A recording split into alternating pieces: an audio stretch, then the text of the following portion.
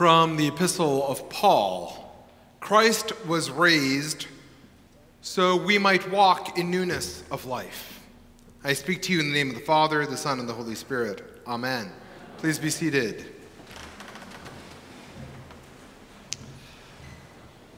Today I'd like to leave you with a simple but profound question. Think about this.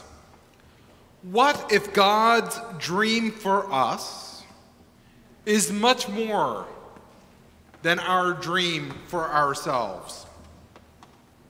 What if God's dream for us is much more than our dream for ourselves?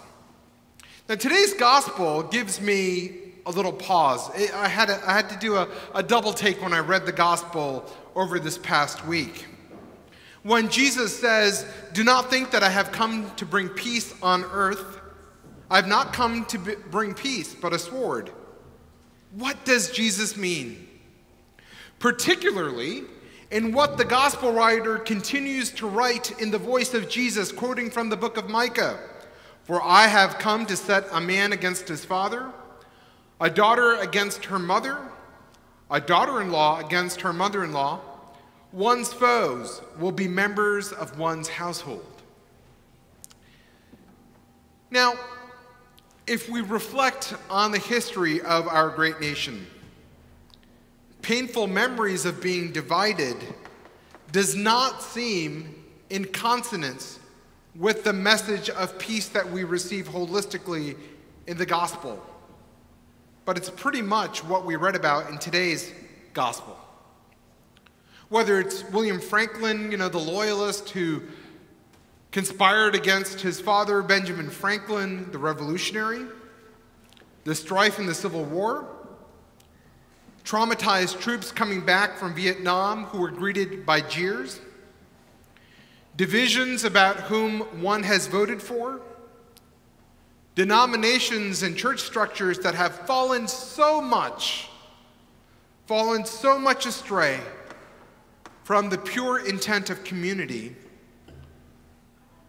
Perhaps the gospel is speaking to us today. On a superficial read, this gospel seems to justify the sword rather than peace. But, my friends, there is a wider context. St. Matthew, remember, writes after many years following the resurrection. He is interpreting Jesus' words for the purpose of ministering to the local church. And one fundamental reality of the local church is that in the midst of their families, while they are united by blood and by tribe, they are divided, because some of them acknowledged the lordship of Jesus Christ over their lives, while others did not. And so, to those first century Christians, Matthew is reassuring them that their confession on the lordship of Christ will cause division and unsettle the status quo by upending relationships. But the gospel promise, he continues, is that a new family will be forged whose purpose will not be the glorification of one tribe over another, but whose glory is a new way of being in the world. For, Jesus continues, those who lose their life for my sake, let's do some commentary on that, for the sake of confessing Christ as Lord, for the sake of love that knows no boundaries, for the sake of an all-encompassing recognition of the humanity of all people, regardless of color, caste, gender, or creed, for those who lose their life for my sake, they will find it. Jesus is offering us a way to reframe the way we live in the world, to think bigger than the moment, bigger than our tribe, to think beyond ourselves. It is an invitation to move beyond a tribal mindset or tunnel vision into a holistic vision of life, inaugurated by Christ's lordship. And so my question is, what if God's dream for us, for the world, for the church is much bigger than our dream for ourselves? Take a look at the first lesson today. Our first lesson is from the prophet Jeremiah. The prophet Jeremiah lived and prophesied at one of the most pivotal junctures of the kingdom of Judah. God set apart Jeremiah to be his spokesman, to call the southern kingdom to repentance and obedience. And during a difficult time, during the midst of all these times, Jeremiah was steadfast in his faithfulness to God. He was a priest from a totally insignificant city, from a totally insignificant tribe. He was not royalty. In fact, he was someone who did not like the limelight. He avoided it at all costs. He saw himself as incapable of unworthy to speak to kings and nations. And so Jeremiah cried out to God in a moment of experiencing deep humiliation and ridicule from the people of Judah because they saw him as a false prophet and a traitor. They made him a laughingstock. But God used Jeremiah. While Jeremiah didn't see himself as capable, God supplied every need Jeremiah had because God called Jeremiah to do his mission. For God's dream for Jeremiah was much bigger than Jeremiah's dream for himself. God used Jeremiah to proclaim hope to a nation that has fallen prey to a sense of doom and gloom. You know, throughout Scripture, we read about many separations. One image that I hold dear is the image of the winnowing fork that separates the wheat from the chaff. We read that in Matthew's Gospel. What if God's dream draws on this image and divides what is authentic from what is fake?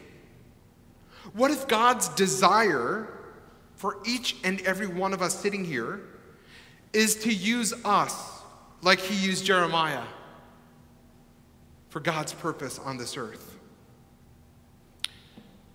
In this, there's a separation of a false sense of peace that's satisfied with the status quo, a status quo that disempowers agency in order for an authentic life rooted in the peace of God that passes all understanding, that is rooted in God's understanding of mercy and justice. When we think about God's mercy, there is a sermon from Jeremy Taylor that I recall. And I just want to read some of these words for you because maybe this can give us a holistic understanding about the depth of mercy.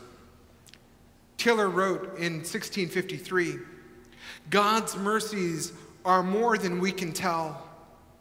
They're more than we can feel.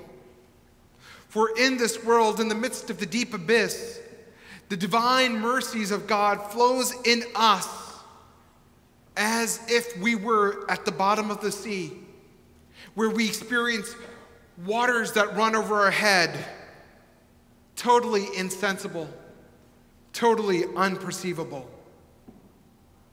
And yet the weight of God's mercy, which is so vast, which is beyond compare, calls us to a new life, a new way of being. We are not pressed into this with a burden, but we are called to show the light to this mercy. We are called to get to that place where mercy becomes a reality, where mercy is experienced in all of creation. So perhaps the question to each and every one of us is, how do we get to that place? The place of God's dream for the world, for each and every one of us. Perhaps it doesn't come easy. Perhaps it's through a lot of struggle, a lot of toil, and a lot of snares. Writer Gregory Thompson told me a story that I'd like to share with you. The story is about a young 27-year-old preacher who was a fabulous preacher. One day he was preaching, yet he did not have his game face on. There was something within himself that was experiencing such sadness. It was unexplainable. After leaving the pulpit, word came from one of his best friends that his house had been bombed.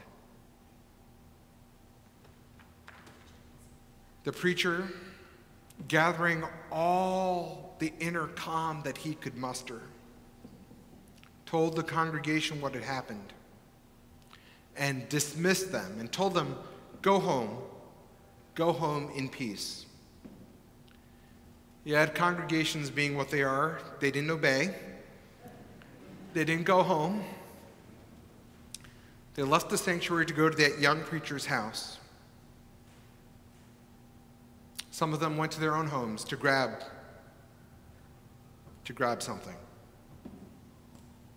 Soon, several hundred of those folks, armed with sticks, knives, and guns, descended on the young preacher's front lawn. They were angry. And then they saw that they were now being barricaded by the police. And then they began to see the police as also complicit in the bombing. While the preacher's wife and baby girl were physically unharmed, the front side of this home lay in complete shambles and destruction. And the young preacher, seeing that this crowd was growing larger and larger by the minute, stepped outside into the dead of the night and started with his preaching voice. Everything is all right. Don't get panicky. Don't do anything panicky. Don't get your weapons. If you have weapons, take them home. For he who lives by the sword will perish by the sword. Remember, that is what our Lord Jesus said. For we do not advocate violence. We want to love our enemies. I want you to love your enemy. Be good to them. That is the creed we must live by. We must meet hate with love.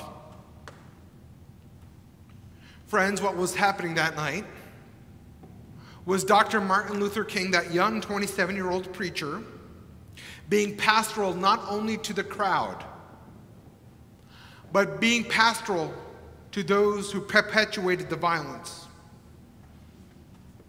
by showing mercy, by showing the path of God's love, of redemptive love rooted in Jesus. It was Dr. Martin Luther King demonstrating what God's dream is for this world on behalf of God to a broken nation. It was an act of mercy. The reality is, in our fallen nature, sometimes we are lured by the apple that's in front of us, the need for retribution, for anger, for an immediate response based on anger that comes out. We dream of an immediate solution and retribution, but beloved, God's dream is much larger. It's a dream where the lion and the lamb dwell together, a restored Eden where the barriers that divide us are removed. The question that I asked is not only about a social vision rooted in the gospel of Christ, but it's also about a personal vision for your life. What do you dream for yourself as a Christian? What do you dream for yourself as an individual? Are your dreams centered on the fleeting idols of this world, on money for money's sake, on power for power's sake, on beauty for beauty's sake?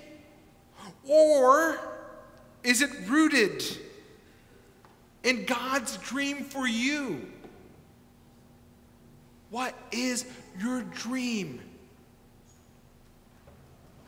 What is God's dream for you? My beloved sisters and brothers in Christ, my prayer for all of us as a community, for us as individuals, is that we may ask God, God, what is your dream for me? What is your dream for this parish? What is your dream for that world? And may God grant us the cognition and the grace to follow that dream.